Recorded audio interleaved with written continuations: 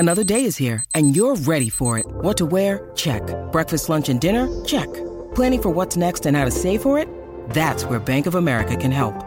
For your financial to-dos, Bank of America has experts ready to help get you closer to your goals. Get started at one of our local financial centers or 24/7 in our mobile banking app. Find a location near you at bankofamerica.com/talktous. What would you like the power to do? Mobile banking requires downloading the app and is only available for select devices. Message and data rates may apply. Bank of America N.A., member FDIC. When you need mealtime inspiration, it's worth shopping Kroger, where you'll find over 30,000 mouth-watering choices that excite your inner foodie. And no matter what tasty choice you make, you'll enjoy our everyday low prices, plus extra ways to save, like digital coupons worth over $600 each week. You can also save up to $1 off per gallon at the pump with fuel points. More savings and more inspiring flavors make shopping Kroger worth it every time. Kroger, fresh for everyone. Fuel restrictions apply.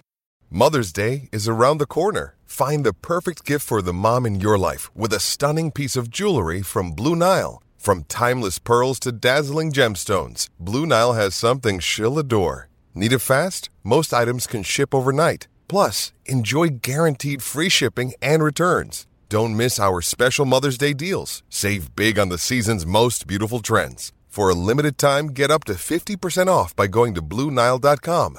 That's BlueNile.com. Football Social Daily.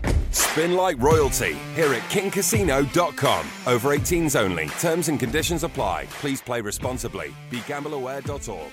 Hello and welcome to the Football Social Daily Premier League podcast. Now, over the last couple of weeks, we've had a huge amount of football to get through. This weekend is actually a little bit more relaxed. We can take our time and pick through some brilliant FA Cup and Premier League clashes. The FA Cup is back in full swing, semi-final stage. We've got Arsenal against Manchester City today, and tomorrow, Manchester United taking on Chelsea. But it's actually kind of nice to have a little bit of a break, look back over the last few weeks of what's been a hectic Premier League schedule, see what the plans are for the summer, and preview those brilliant FA Cup games. Now, with all that in mind, we've got still a fair bit to get through, even though we've got a lack of games this weekend. My name's Fergal Brennan, and I'm joined on the show today by Jack Gaughan, Northern football correspondent for the Daily Mail. Jack, how are we? I'm all right. How are you? Very good, very good. We also have Mark Critchley, Northern football writer for The Independent. Mark, how are we? All good. Thank you, Fergal. How are you? I'm very good. We're all very polite this morning. I like it. That was ridiculously polite, actually, wasn't it? All very official. Yeah, very nice, very slick. As I said, we're kind of missing games this weekend. It feels strange. We've been gorging ourselves for the last month on football every single day.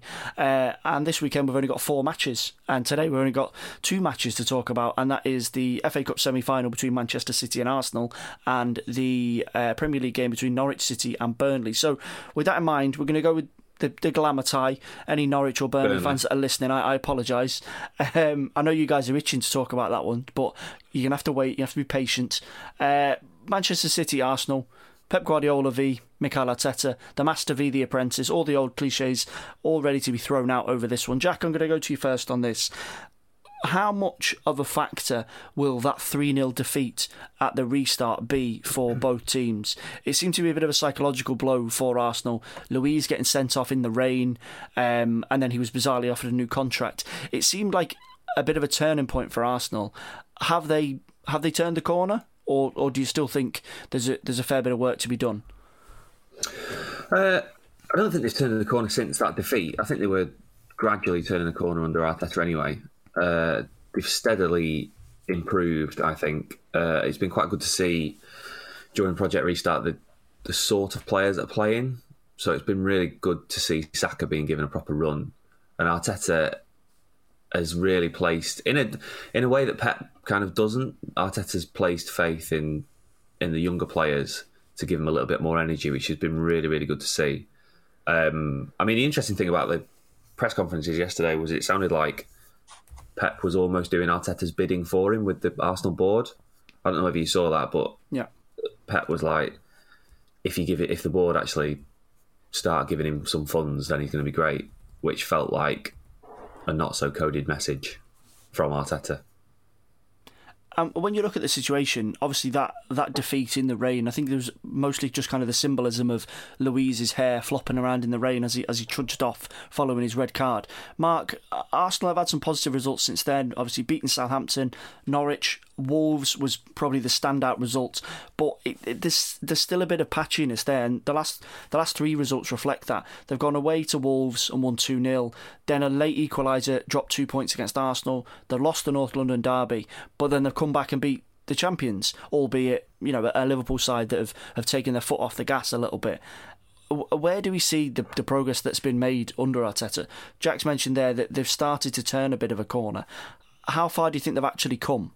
I think, patchy is definitely the word, and like Jack said, gradual as well. That more than anything, it feels like what Arteta's trying to implement there is going to be quite a slow and just methodical process.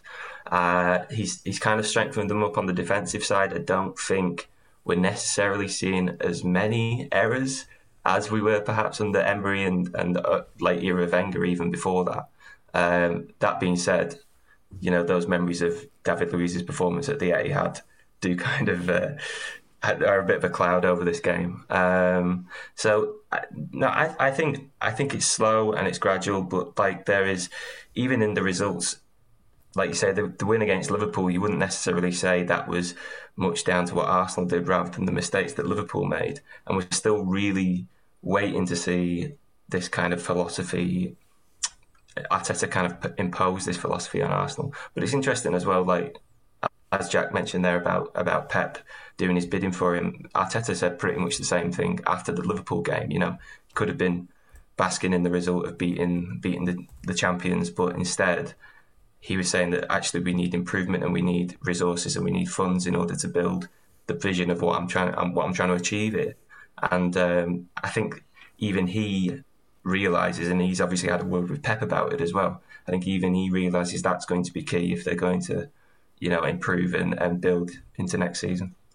Obviously, we've talked about this idea of Arsenal being inconsistent and poor results then being backed up by decent results, but not really being able to take the steps forward that are necessary. City, I wouldn't really say have been inconsistent since they've come back in terms of results. 2 defeats, Southampton and Chelsea, but it's more, Jack, for me, that there's only seems to be 2 settings. They either destroy teams, we're looking at the results here, 5-0 against Newcastle, 5-0 against Brighton, or they just kind of lose their way, as they kind of did against Bournemouth the last time out, and Bournemouth, who are obviously battling down the bottom, were unlucky not to get a point in the last few minutes. So how does Pep balance this? They've still got some huge games, FA Cup semi-final, potentially a final. We know that he's very, very precious about the domestic cup competitions, and then obviously that Champions League game against Madrid in early August. Is he getting the balance right between making sure the players are still fresh but without demanding too much of them in what is a very strange environment at the minute? Yeah, I don't think they've gone hell for leather in any of the games really. If you had 5 gears, they're probably in 3rd for most of them, and I'd probably include the Arsenal game and the Newcastle game in that. The Jekyll and Hyde sort of thing is basically if they get an early goal in the first 20-25 minutes, then they generally win the game. If they don't, then it becomes a little bit of a struggle for whatever. There are countless reasons. He's got it is a bit. You're right. It is a bit weird at the moment because he's got to keep them fresh, but you only stay fresh if you have minutes in the legs. So on the surface, it looks like a few weeks where you can just take your foot off the gas completely and play some kids. But he's consistently said that they're basically treating this as a mini pre-season for the cup games. So if you look at over the past kind of 10 days, it's been Newcastle, Brighton and Bournemouth. That's been building up to Saturday's match at Wembley. And then the Watford and Norwich games are going to be building up to a possible final or the Real Madrid game. And his attitude has always been, I'd rather players be in a rhythm than have a rest, which is why we've seen, he's made loads and loads of changes, but he makes loads of changes anyway, which is so we've seen pretty much a first team for that specific game in most of the matches. Yeah, I think when you look at the lineups that the 2 managers are going to pick, you'd expect both of them to go fairly strong here. But Mark, would it be right in saying that Arteta has got more to... Obviously, Arteta doesn't have the squad at his disposal that Guardiola does, but given the fact that Arsenal are pushing for Europa League qualification through the Premier League, yes, the FA Cup is an alternative route into Europe. he has to be far more careful because Guardiola's got a gap. Even if City were to win today, they've got Watford and Norwich in the last 2 games. They're just essentially boxes to be ticked. And then it's a 10-day break before that Real Madrid game. How does Arteta approach this in terms of his lineup? Or is it unreasonable to essentially say, I'm going to play my strongest team now and keep playing my strongest team until the end of the season? Well, I mean, look at the end result of both of those. Both of those competitions. Like, if they want to get a Europa League place, they can either get it through the Premier League or the FA Cup. And with the FA Cup, you also get a trophy at the end of it. And I read a bit around Arsenal this week, and people are saying that this FA Cup semi-final is viewed as very significant for the club because we all know, like, if you just think about other managers like perhaps Mourinho at Chelsea when he won that first League Cup, if you get that first trophy under your belt, then it does kind of help just solidify any kind of new process, any kind of new vision that you're trying to install.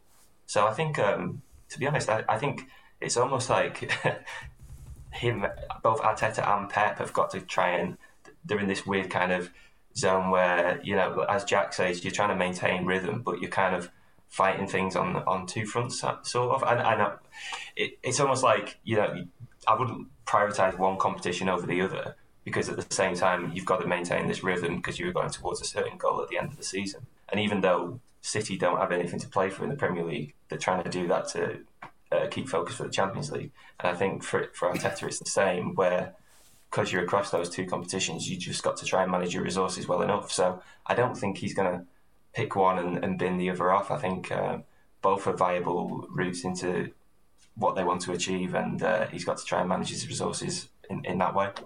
Okay, looking at the game itself, we're going to go for a bit of prediction time here. Bournemouth, Man City rested a few players. Arsenal, very arrogant of Arteta to rest Pierre-Emerick Aubameyang for the visit of Liverpool. I like that a lot, that he thought, do you know what, I'm going to rest my best player when we play the champions, and we're still going to beat them. If ever there was a feather in Arteta's cap, I think it's that. But both of them, as we say, are expected to bring players back in. Claudio Bravo probably going to play for Manchester City as Pep normally rotates his cup keeper.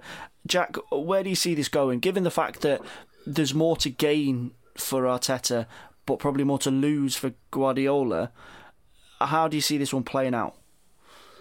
Well, Bravo's injured, so... Oh, is he? Sorry. He's injured at the moment. I don't think he won't play another game for City, which is a bit of a sad end for him. Scott Carsman's on the bench on Wednesday. Do you think it could be him who plays? Quite something. I imagine it'd be great, but unfortunately not. I think City will kind of stroll to a win. I mean, I'm going and just expecting to see a 3-0, 3-1, as you were. I don't know. I just can't see Arsenal getting over the line, really. Mark, would you match that up? City strolling into the final, as Jack puts it? I think it's hard not to. I think at the minute, just the level between the 2 teams is just, it's still far too big. It's just vast, isn't it? And the 2 teams, obviously Arteta's trying to install a kind of mini kind of Pep version of that's the way he sees football should be played, etc., etc. But Arsenal just simply aren't on that level yet. And sure, it might be enough to come off in a one-off game, but I don't really see that this weekend. I think we're talking a comfortable 3-0 City. Okay, and obviously we're going to cover the Manchester United-Chelsea semi-final in tomorrow's podcast, but just quickly, if City get through, do you see it being a Manchester derby in the final? And if so, who's going to win it? You'd hope it'd be a Manchester derby. Unless you're a Chelsea fan. There's never been one in a cup final, which I thought was surprising. I was a little bit surprised that there'd never been one. That'd just be such a spectacle, wouldn't it? Although I've just said it'll be such a spectacle when there'll be nobody in the ground, so maybe that's a bit silly. Sorry, I'm just preoccupied trying to find the last time that Scott Carson played a game of football. Are you texting him? Is that what this is? Is he not getting back to you? Yeah. I think it's May 2017. Yeah, he's definitely not getting a call up this afternoon in that case. We were talking before about players being fresh and players not being fresh. He's definitely not fresh. No. Yeah, no. No, I'm wrong, actually. It's only 2 years. Oh, that's rubbish. So go on. All Manchester final, who wins that? Oh, God, I don't know. I'd have to you'd have to say City, wouldn't you? City have got the best squad out the four the teams left in. So I think it'd be a little bit of a surprise actually if they didn't go on and clinch the FA Cup again. Mark, and I don't know unless you're researching what Casey Keller's up to these days. City to win. An all Manchester final, I think so. Though I've got a feeling that Chelsea might actually get past United this weekend. Just because I'm just wondering whether Ollie's managing the squad as well as he could at the minute. They've had this big run. I know it was broken the other night at Palace, but they've had this big run where he's been naming an unchanged 11. That's definitely his first choice 11. I imagine, injuries permitting, it would be the one that start on Sunday. But they don't look well rested. They only made 2 subs the other night. I just feel like fitness fatigue is going to catch up with them maybe a little bit over this little stretch of games that they've got towards now the end of the season. And they've been, the games against Chelsea, they've beaten them 3 times this season, but they've been very close games. Relatively, even that 4-0 at the start of the season, it was one that Chelsea could, weirdly, it was the least 4-0 ever. So I think Chelsea might just sneak through. Okay, fair enough. One Premier League game this weekend we mentioned at the top of the show: Norwich at home to Burnley. Now, unfortunately for both sides, apologies to any fans that are listening, this is the very definition of a dead rubber. Norwich have already been relegated. Any slight chances of Burnley sneaking into Europe are probably gone. So we're not going to focus on the game as it is. We're going to look ahead a little bit to the respective summers for these two clubs. Now, Mark, we'll start with you on Norwich, because they've had a frustrating end to the season. Post lockdown, they're in a position where we expected them to at least put up a bit of a fight. That hasn't happened.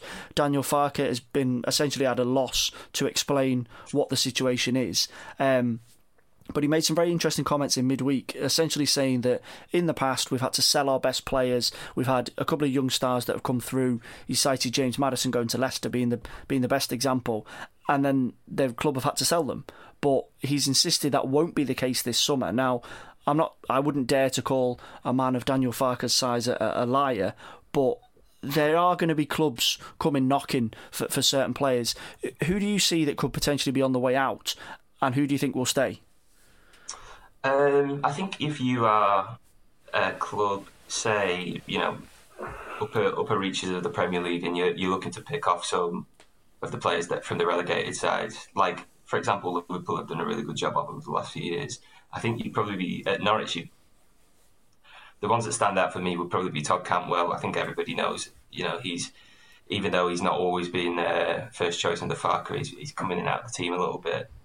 He's one of, he's a young player, so there's still that kind of resale value if it does go wrong, and he seems to have some kind of potential ability that you could be able to unlock. Scored a few goals, a few assists at Premier League level already, so that stands him in good stead. I think Emi Buendia as well is a guy who, if you're into your stats, then this is a young player that people rave about just in terms of how he moves the ball and how he carries it forward. He kind of links everything together in that midfield, and I don't think that's always been appreciated by Farke this season, actually.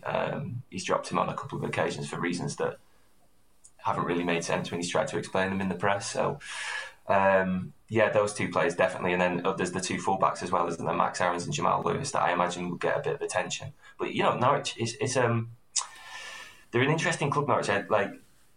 Just after they got relegated, I think his director of football, his name Stuart Webber, he did an interview saying that that basically they'd gone to war without bringing a gun, and it was no surprise that they got shot. But that's the kind of, I don't know, the kind of balancing act that they have to make, the decision that they have to make. They came in, they said they aren't going to spend so much money, 100 of the level that, for example, Sheffield United did even, in order to try and stay in the league. They're just going to try and, they will obviously try to stay in the league, but whether they do or not, they'll make sure that they don't jeopardise the club's future going forward. And they are, if you look at them, they've been up and down the Premier League quite a few times over the last 5 or 6 years, over the last decade even. So they are one of those yo-yo clubs that do need to think a bit smarter about things. And, I thought it was quite wise of them, to be honest, not to spend any money in January, because sometimes you see clubs who go and shell, 15, 20 or 25 million on strikers who play 10 games between now and the end of the season, score 2 or 3 goals at best, and then they're stuck with them on Premier League wages in the Championship. So they decided not to go down that route, and I feel that was pretty clever. And yeah, like if they can at least try and keep some of those very talented young players together, then they stand a good chance of bouncing straight back. Jack, obviously Mark's picked out Cantwell, and I think when non-Norwich fans look at the situation, he's the player that you're inevitably attracted to, thinking that they might leave. But I think given the way that he plays, there's always that little bit of doubt. He is very young to be playing in that position that he's going to influence games. The comparisons with Maddison are obviously there. There's been comparisons with Grealish as well, newly promoted player, plays in a similar position. But someone like Max Aarons or Ben Godfrey or Jamal Lewis, because they've got a specialist role, that they've come up into the Premier League and demonstrated that they're at least worth probably another chance. Do you think they might actually be more attractive? I know Tottenham have been linked with Aarons as a long-term replacement for Kieran Trippier. Do you think that might be the greater concern rather than the inevitable attention that's going to get thrown on Cantwell?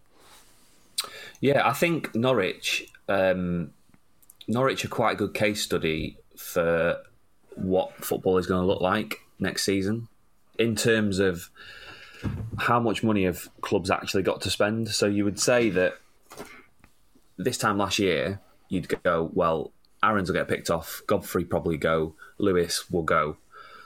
But they'd all cost 20 million quid each, those. And I don't know whether... It'll be interesting to see whether Premier League clubs still take those risks with that money. Because Norwich certainly don't have to sell any of them. So they'll have to pay a decent amount of money. So I think actually looking at Norwich will have a decent idea of where football is at financially. I think one of the clubs that should be looking at Norwich and those players is actually Burnley. Those are exactly the sort of players that Burnley should be identifying and signing to move themselves forward. But they've always been kind of priced out of signing players that hover between Premier League and Championship because they always cost 15-20 million, and Burnley normally don't stretch that far for players. So yeah, I think Buendia, I think Mark's right, I think Buendia would be the one that probably definitely gets snapped up, and I'm not sure about the rest of them. Obviously, you mentioned their Burnley. We're going to move on to them now. When we talk about their summer, Sean Dyche is in an interesting position where he's done exactly what he always does, make sure he gets enough at the critical point of the season so that they don't get sucked into a relegation battle. They're probably going to come up short in terms of getting into Europe. But the interesting thing this summer is going to be he can't stand still. He does need to invest some sort of money. They've had a few players leave on free transfers who might not be the biggest names. Obviously, Jeff Hendrick, Aaron Lennon. Non-Burnley fans will look at this and go, whatever. But Dyche runs a very tight ship. He likes to have players there that know exactly what they're doing. They're two important players that have gone. Where can they look to strengthen this summer to make sure that they're not dangling around relegation, that they are nice and solid in mid-table, and maybe when it comes to the final stage of the season, they have got the legs to push on and maybe squeeze into Europe? I'd probably say they need a right back and a right winger. Yeah, the right-hand side needs a bit of surgery. But Burnley's so strange because, as you say, it's, tight ship, tightly knit squad, and they need to kick on. But finding players that are better than the ones they've already got that would start every week cost a lot of money. So Burnley are in this strange situation whereby what sort of player are they actually trying to buy? Are they buying squad players, which feels like a little bit of a waste of time, or are they going to drop? Are they going to go above 15 million for the first time in history to go and get players that are actually going to make a real impact on the squad? They're having those conversations at the moment. I don't know whether Dyche is going to get his way or not. But he's been very frustrated for, I'd say, going back 3 years now with the way that finances are handled, and he'd like them to give him a little bit extra in the transfer market, which they've never done. But I think that it's just the type of player they go for that's the issue. I think they just get priced out of the sort of players that they want, because like 2 years ago they wanted Matt Phillips from West Brom, who I think would have been a perfect signing for them, exactly what they would have needed. West Brom want 20 million quid. Well, we're not paying that. They wanted Craig Dawson, would have been the same thing. 20 million quid. I don't know how much Watford signed him for in the end, but he's gone on to do quite well at Watford. Yeah. They wouldn't spend the money. And then that summer they also wanted Jay Rodriguez, and that's to wait 12 months for him. And obviously Rodriguez has turned out to be a very, very shrewd signing for them. So I can see why he gets frustrated, but it's a very... recruitment there is very, very difficult because the players that play every week outdo themselves on a game by game basis because the manager's so good. So it's a bit of an odd club. But Mark, as Jack said, there is this almost equilibrium right the way through the club in that the players consistently perform. So there's an arguable logic to say, well, we don't need to, you don't fix it if it's not broken kind of situation. But there's also an oddity with Burnley that I find. Their best players, or their players that you look at and go, yeah, they could be a Europa League level player or potentially even a top 4 player, they never really seem to leave, and they never actually really seem to be linked. Obviously, Nick Pope's got a huge amount of praise this season because he's been excellent for them. Ben Mee at the back, I know he's missing the last 2 games with an injury. Jack Cork in midfield, very solid, very experienced. But none of these players ever get linked with leaving Burnley. So does there need to be a change of players at Burnley in order to force the board's hand? If Dyche, as Jack says, is saying to the board, I need this amount of money to bring these players in, does one of their better players need to leave in order to kind of hit refresh on Project Burnley? Yeah, it's an interesting point. I think I don't know whether it's a certain, almost, if you want to say, kind of stigma that gets attached. I think the issue that you refer to there is due to the fact that Burnley have such they have an identity, which is actually a massive positive and a huge tick, if you like, in that column for the club, because there's so many clubs at that around that level and who aspire to be at Burnley's level who just have no clue what they're about. I mean, they're probably going to finish above Everton this year, which they have absolutely no right to when you consider the amount of money that Burnley spend and the amount of money that Everton spend. But yeah, that doesn't seem surprising because we just know Burnley are this team who have who just have a certain character and a certain reliability, and that's down to the manager and it's down to the group of players. And I don't think you'd necessarily want to break that up in the way that you're saying that. I think you'd want to try and keep that together for as long as possible and to keep that kind of continuity. I think the issue is with Burnley is that, as Jack's identified there, they're not always willing to spend £20 million on players. I think is Ben Gibson still their record signing? I think so, yeah. 16 million, yeah. So they're not always willing to stretch that far. And also, it's the type of player as well. I think not only Dyche likes to sign British, Irish based players. Certainly, if they're not of those nationalities, then they tend to have at least had a lot of experience in English football or played in the Championship or whatever. And when you're shopping in those kind of markets and you're not really stretching much further than that, I don't know whether that's because you don't want to, but there are cheaper foreign-based players that you might want to look at as well. But they seem to want to just maintain that culture and that identity. And again, like I say, it's worked for them, so why wouldn't you? But yeah, it becomes strange because it becomes this kind of stasis where you don't really know where you move, whether you're going to challenge for a top 4 spot like you're talking about, or Europa League or whatever. So to make that next leap and that next jump, they do probably need to do something a bit different. But I'm just not sure whether there's that pressure or that need or that desire to, really, because they've landed on quite a good thing. So why change it? Okay, it's weird. McNeil's the only one that make him any money, really. McNeil worth a lot. The rest of them, as good as they are, and it probably goes back to what Mark was saying about stigma of the club. Really, they wouldn't fetch any money from. I don't know why. They're all very, very good players, but no one would be willing to pay the money that they're worth.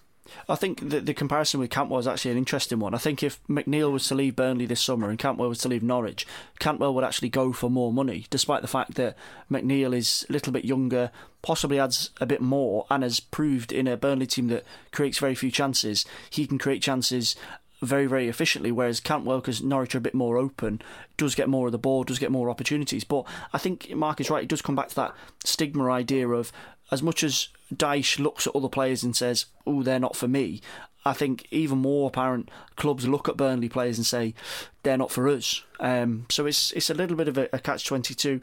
Anyway, the game itself, I said we'd only touch on it briefly. Jack, Norwich's last home game of the season, last home Premier League game for at least another 12 months or so. Are we going to throw them a bone and go for a Norwich win, or do you think Burnley will have enough? 0-0. 0-0. Wow. Absolute thriller. Okay, care to give us an advance on that one, Mark? Will you stretch yourself to 1-0 maybe? God, I'd say 1-0 Burnley. I think they've not lost. Well, they've lost one game in like 14, and that was the 5-0 at City. And I think they're third in the form table since January, aren't they? Yeah. You know, they had like a pretty poor run around Christmas. I remember there's quite a few back-to-back defeats, but then, like you say, since January, it's just been, you know, top form basically. So, no, I don't foresee them that kind of unbeaten run, if you like, ending at Carrow Road. I think 1-0. Okay, fair enough. On that absolutely thrilling note, we're going to call it there for a quick break. When we come back, we're going to be talking about the big news of the last 24 hours, and that's Marcelo Bielsa's Leeds United back in the Premier League after 16 years of waiting. Leeds United fans, if you're listening, if you know any Leeds United fans, they are absolutely delighted this weekend, and fair play to them. It's been a long, hard road back. We're also going to be running our eye over a few transfer rumours. Obviously, the Premier League's update this week that the transfer window is going to be extended into October means there's going to be lots to talk about in the next few weeks about people that are going to be leaving the Premier League and coming in. Join us after the break. Football Social Daily with KingCasino.com. Pick up a royal ransom of 100% up to £150 plus 50 free spins on the description link.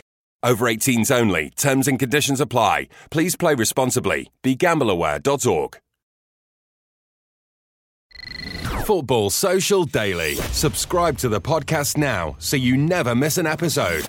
Hello and welcome back to the Football Social Daily Premier League podcast. This weekend it's FA Cup and Premier League mixed together on the Football Social Daily podcast. We are back up to 7 days a week following the Premier League return. If you hit subscribe on this episode, you can get a fresh one every single day, and you can also keep up to date on your own team. Ask your Alexa device to enable Sports Social, pick your team, and off you go. Now, before the break, we previewed the FA Cup semi-final between Manchester City and Arsenal, and we also talked about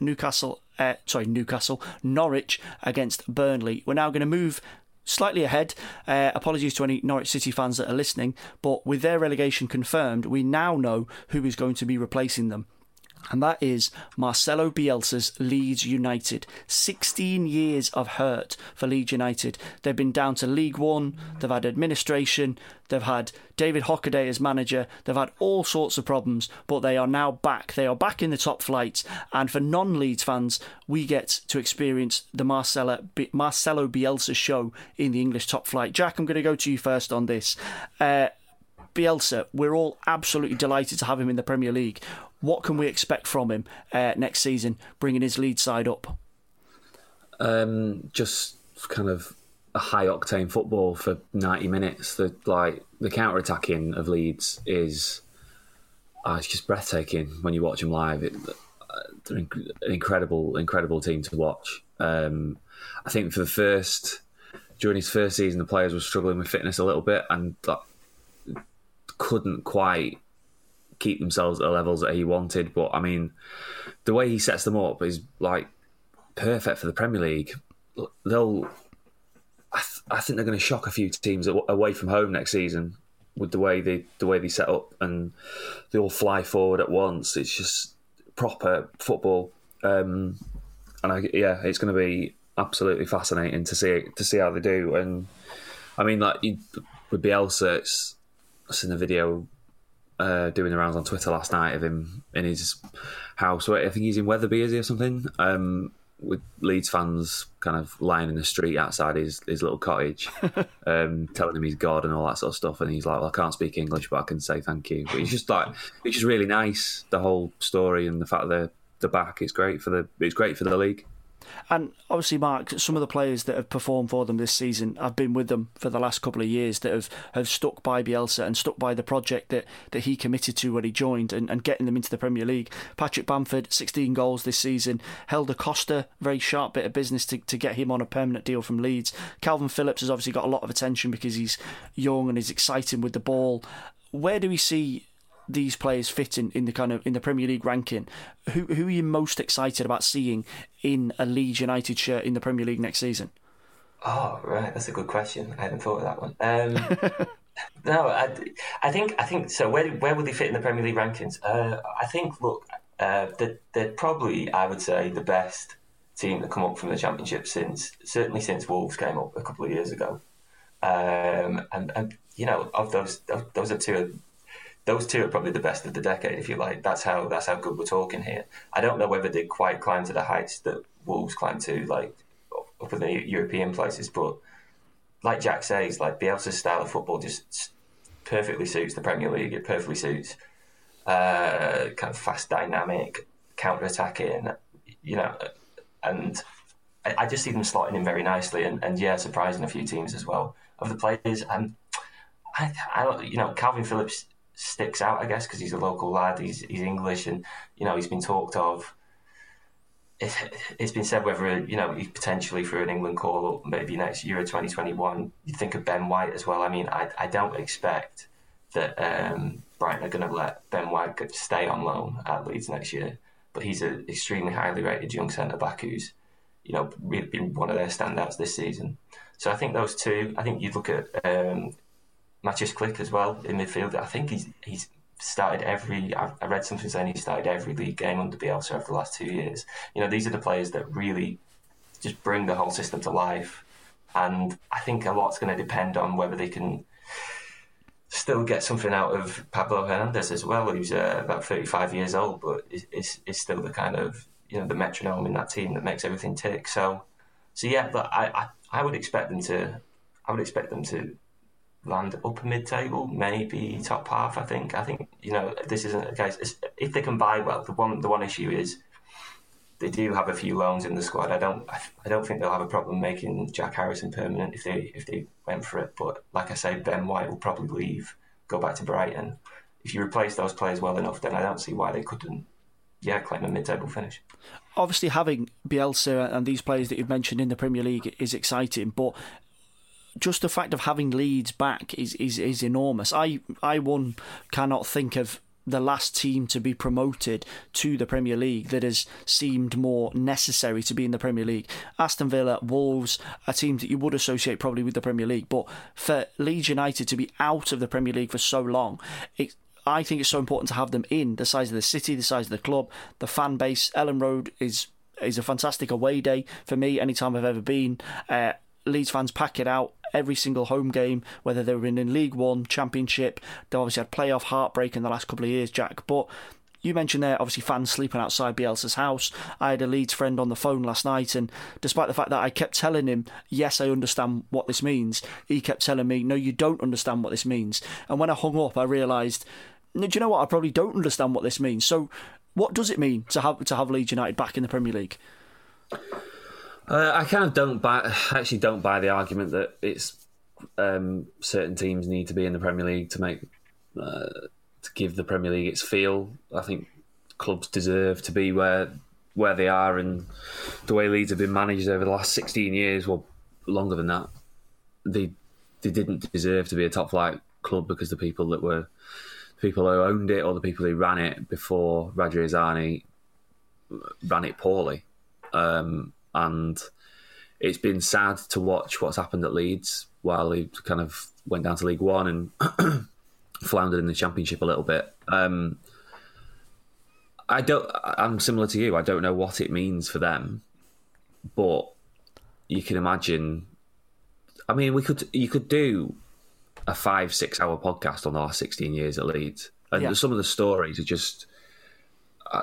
You could do 5 or 6 hours on Cellino on his own. Like some of the stories about Leeds are just unfathomable from the last 15 years. So it is great, but I don't know. It's hard. I know what you mean when you say it's the Premier League needs them, but the Premier League need a well-run Leeds. Yeah. Like having Leeds back under previous owners would have been a car crash. So it's great that it's come at this time when they seem to be properly sustainable and everyone's pulling in the right direction. But when you look at the situation in the Championship, and it's such a difficult league to get out of, Mark, when it takes an absolute battle, 46-game season, you can be yo-yoing between the automatic spots and the playoffs. Leeds have held off quite a few challenges, and they've been here before in the last 2 or 3 seasons, and they've had that heartbreak that's probably steeled Bielsa, steeled the players towards this. How much has that damage in the past, that heartbreak in the recent past, probably been the decisive factor in making sure that this time is their time for getting promoted? Yeah, I suppose I don't know how much the 16 years will have borne on Bielsa and his players, but certainly I was at the Derby game last year, the playoff semi-final, and it did feel after that as though you were kind of walking into the unknown, really. Just simply because, getting Bielsa and appointing him was such a coup, and it took such work. And if you remember, I think there were stories about it for like a whole week before they got it over the dotted line. And you just weren't sure whether that would survive that kind of disappointment. But I think in the end, like ultimately, the people who are running Leeds now, Rajat Siani and Victor Orta, the director of football, these are smart people, and I think they realised that their best bet of getting out of the division was to do whatever they're necessary to keep Marcelo Bielsa at the club and to make sure that he stayed on for a second season. And so you saw last summer they made some pretty big decisions, and a lot of decisions that a lot of the fans would have questioned. I think it's fair to say that selling Pontus Jansson to a direct rival for about £5 million was a mistake. Well, it's weird because they sold him. It's not a lot of money. He's gone to Brentford. He's become a key player at Brentford, and they look like they might get promoted automatically to the Premier League now as well after last night's result. And yet, would you say it's a mistake? Because it's almost not. There's not been any significant downside, and if that was kind of one of the conditions to keep Bielsa at the club and to keep this train on the train moving, then it was necessary. So I think the disappointment of last season and all those the kind of tropes about does a Bielsa team, can they last that long? Do they get tired? Whatever, that will have all informed them and only made them more determined to get it over the line this year. Because I think anybody who watched the Championship even last season, I know they finished third, you would say that Leeds were the best team in the division on their day. Their ceiling is much higher than anybody else's. And they knew that if they kept largely the same nucleus in place and they, most importantly of all, they kept Bielsa on, that they'd be able to repeat that kind of performance this season and hopefully just get a bit luckier. And I think that's what they've done ultimately. And, it shouldn't now be a problem. Bielsa's contract runs out again this summer. It shouldn't now be a problem to keep him on now that they're a Premier League club. And that's only going to stand them in good stead. And like I said before, I think we're looking at a top half team probably next year. Obviously, Leeds are confirmed as promoted. They're not quite. They have secured the title, so they are going to go up as winners. The race to get that second place is going to be tight. The race for the playoffs is going to be tight. West Brom have had a little bit of a wobble in the last few weeks. Brentford could well overtake them and get second place, which would be their first ever Premier League promotion. Jack, I'll go to you first on this. Who are your tips for automatic and playoff promotion? I think Brentford will do it. Playoff-wise, it's just such a lottery then. It is a little bit, but it's always a safe bet picking the best team, and West Brom will be the best team, but their form recently, you don't want to go into a playoff like that, do you? I don't know, probably someone just coming from nowhere a little bit. Millwall could get into the top 6 yet. And if you have there's been so many examples over the years of clubs coming from 10th, 11th in the last 2 months of the season and go on a run and then just storm the playoffs. And I don't know. I'm kind of talking myself into saying Millwall. Okay, so Brentford second, Millwall playoffs. Mark, given Jack's prediction, form's probably going to be the big thing. Fulham unbeaten in the last 5. Brentford have won their last 5. Millwall, as you say, are in good form. Who are you going for? Yeah, I think Brentford are going to clinch the automatic place. Just given the form that they've been on the second half of the season, I think they need 4 points from these last 2 games now. So I don't see that being an issue. And like Jack, you are just tempted to say the best team, which would be West Brom. And I know form does factor into these things, but I just haven't been that impressed with most of the other contenders. It's such a difficult league to predict, and it's such a competitive league. But I think West Brom have proven over the course of the season that they should be able to beat the rest of the teams competing in the playoffs, or who have a chance of sneaking in. Even, I know Millwall, Swansea look pretty good actually, and maybe an outside bet. But I think it's going to be Leeds, West Brom, and Brentford. And to be honest, I think they've been the three best teams, the three standout teams this season, and so that would only be deserved. No, I'm gonna go against you. I'm gonna go for Fulham. I think form is king in these situations. I think that's what normally wins it. I always find if you're coming down from second to third, that's affected you a little bit mentally, and I think West Brom are going to get squeezed out of it. But it's going to be interesting the next couple of weeks, and we're going to be seeing three brand new teams in the Premier League. We know one of them already, and that's Bielsa's Leeds. There's going to be two more coming up and two more going down following Norwich City. Just before we wrap up, we're going to have a quick look at some transfers. Premier League have announced this week that the transfer window will be extended into mid-October, letting clubs have an extra opportunity to get some more bodies on board for the season. Southampton midfielder Pierre Højbjerg is leaving St Mary's. Ralph Hasenhüttl has said that he's declined to sign a new contract. He's got 12 months left to go on his current deal. He's previously said that he wants to play Champions League football. That got the captaincy taken off him. Hasenhüttl showing that he takes no messing. Tottenham and Everton are both linked with him. Mark, I'll go to you on this. Who needs him the most, Jose Mourinho or Carlo Ancelotti? I would say of those two, it's probably Carlo Ancelotti, because I think Everton's midfield has been their biggest kind of source of frustration this season. Like, whatever partnership, whatever kind of double act they try and put in the middle there, they don't seem to get it right. Again, though, I do wonder whether Højbjerg's the answer. I actually saw someone on Twitter, an Everton fan this week, put, if Højbjerg's the answer, what's the question? And I think that's a fair point, because what exactly would you be looking for? I think that's been copy and pasted from quite a few of their midfield signings. See Delph, see Schneiderlin.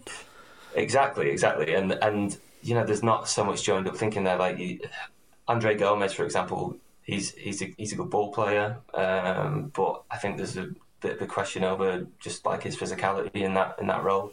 Gylfi Sigurdsson's never really struck me as a central midfielder, so they definitely need reinforcements there. But I don't know whether Højbjerg's the one, but it would make sense, I suppose, yeah.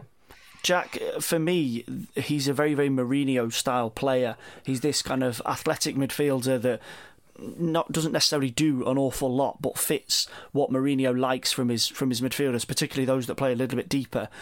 If Tottenham were to bring him in, and obviously they're pushing for Europa League, longer term Champions League, is he actually good enough for that? Have you seen enough of him at Southampton to suggest that he's up to the job of playing in European football as he's claimed that he wants to do? Yeah, I think he'd walk into that Tottenham team. He's very dynamic, which is exactly what every team needs, don't they? They need a dynamic midfielder who can do a bit of everything. I mean, I'm a little bit surprised that City haven't had a go at him. Would you have him at Man City? They probably want another body. The reason I say that is because he was Pep's pet project at Bayern Munich for the first 6 months of his reign there, and he called him the new Sergio Busquets and thought he was going to like really, really kick on. And he's still not that old, and he's battled back from serious injuries. I like watching him. I think he's got a bit about him. And if someone can get him for 20 million, I don't know whether you're going to be able to get a better midfielder for that money this summer. Okay, fair enough. City, obviously, as you said, according to Jack Gaughan, exclusive, linked with Pierre Højbjerg. They have definitely been linked with Ferran Torres. A little bit of a civil war. Also by Jack Gaughan. Yeah, it's raining exclusives here. Right, well, we're going to go to you on that in this case. A little bit of a civil war at Valencia at the moment. Peter Lim is having issues with the rest of the board and with the fan base. There's the potential there could be a fire sale this summer. Jeffrey Kondogbia, Danny Parejo, one or two others have been linked with a move away. Ferran Torres is the the star name that you'd say has been linked with an exit, and Manchester City are rumoured to be after him. Obviously, so much of the talk in the last few weeks has been David Silva's replacement. Phil Foden has been anointed as his heir, but would there be a bit of a temptation for Guardiola to go for someone like Torres, who has got far more first-team football, Champions League football under his belt than Foden? Yeah, I mean, Torres would be a replacement for Sane, so they want the two major signings they want a right-sided centre-half and a winger. And Torres is he's the same age as Sancho, so they've in the same age group. I think they're 2000. He's quick. He's got a trick. He's got an eye for goal. He's a fabulous dribbler.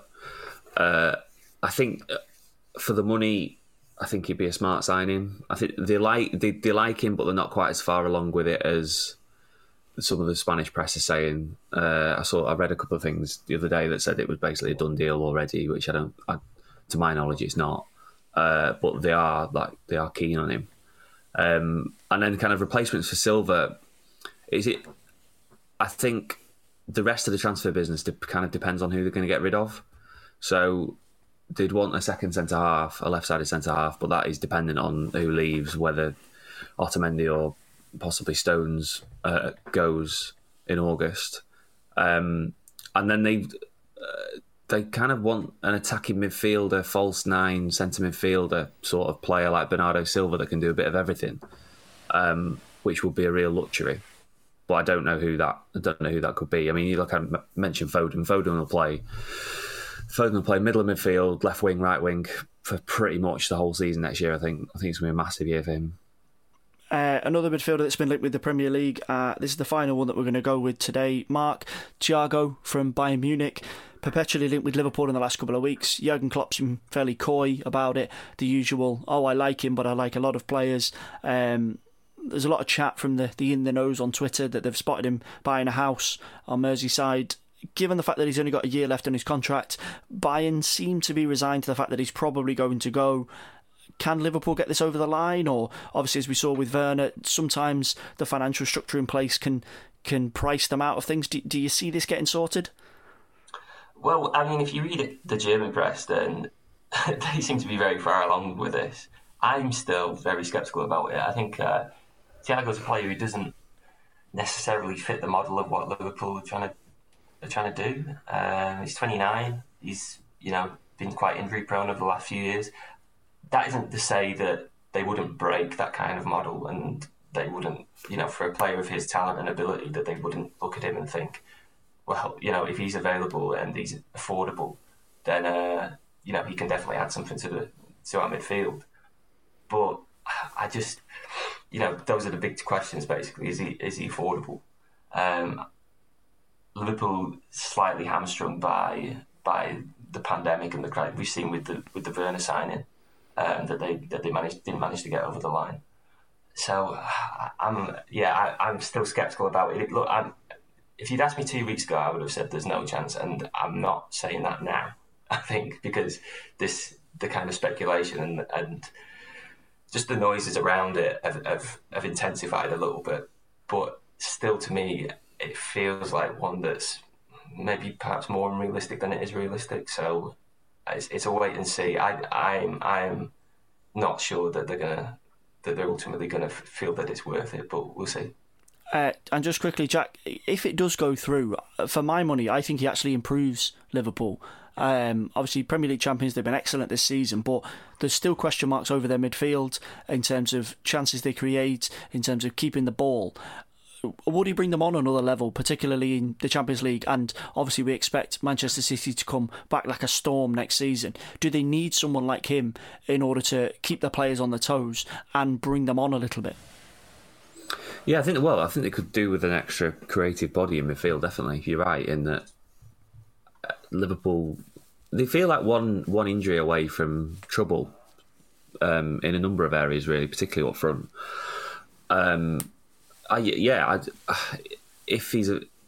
If that sort of player is available at the right price, then I think you go, well, yeah, we'll take 3 years of you, and we'll realise that we won't be able to sell you on, but what you'll give us over that 3 years will be we can justify paying the money.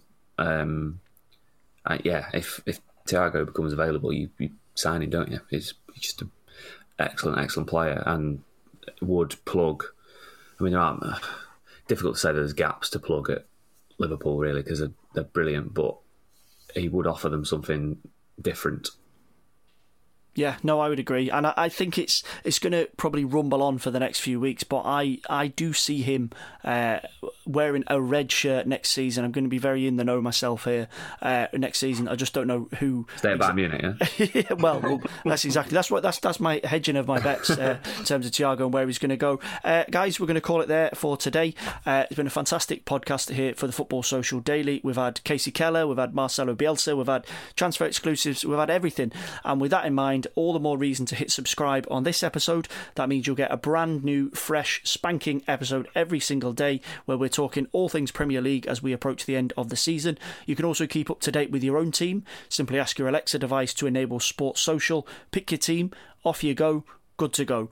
Guys, Mark, Jack, thanks so much for joining me. Cheers. Nice one, thank you. Great stuff, and we will see you again very, very soon. Football Social Daily with KingCasino.com. Pick up a royal ransom of 100% up to £150, plus 50 free spins on the description link. Over 18s only. Terms and conditions apply. Please play responsibly. BeGambleAware.org. Hello, it is Ryan, and we could all use an extra bright spot in our day, couldn't we? Just to make up for things like sitting in traffic, doing the dishes, counting your steps, all the mundane stuff. That is why I'm such a big fan of Chumba Casino. Chumba Casino has all your favorite social casino-style games that you can play for free anytime, anywhere with daily bonuses. That should brighten your day a little. Actually, a lot. So sign up now at ChumbaCasino.com. That's ChumbaCasino.com. No purchase necessary. VGW Group. Void where prohibited by law. See terms and conditions. 18+. It is Ryan here, and I have a question for you. What do you do when you win? Like, are you a fist pumper, a woohooer, a hand clapper, a high fiver? I kind of like the high five, but if you want to hone in on those winning moves, check out Chumba Casino. At ChumbaCasino.com, choose from hundreds of social casino-style games for your chance to redeem serious cash prizes. There are new game releases weekly, plus free daily bonuses, so don't wait. Start having the most fun ever at ChumbaCasino.com. No purchase necessary. VGW Group. Void where prohibited by law. See terms and conditions. 18+.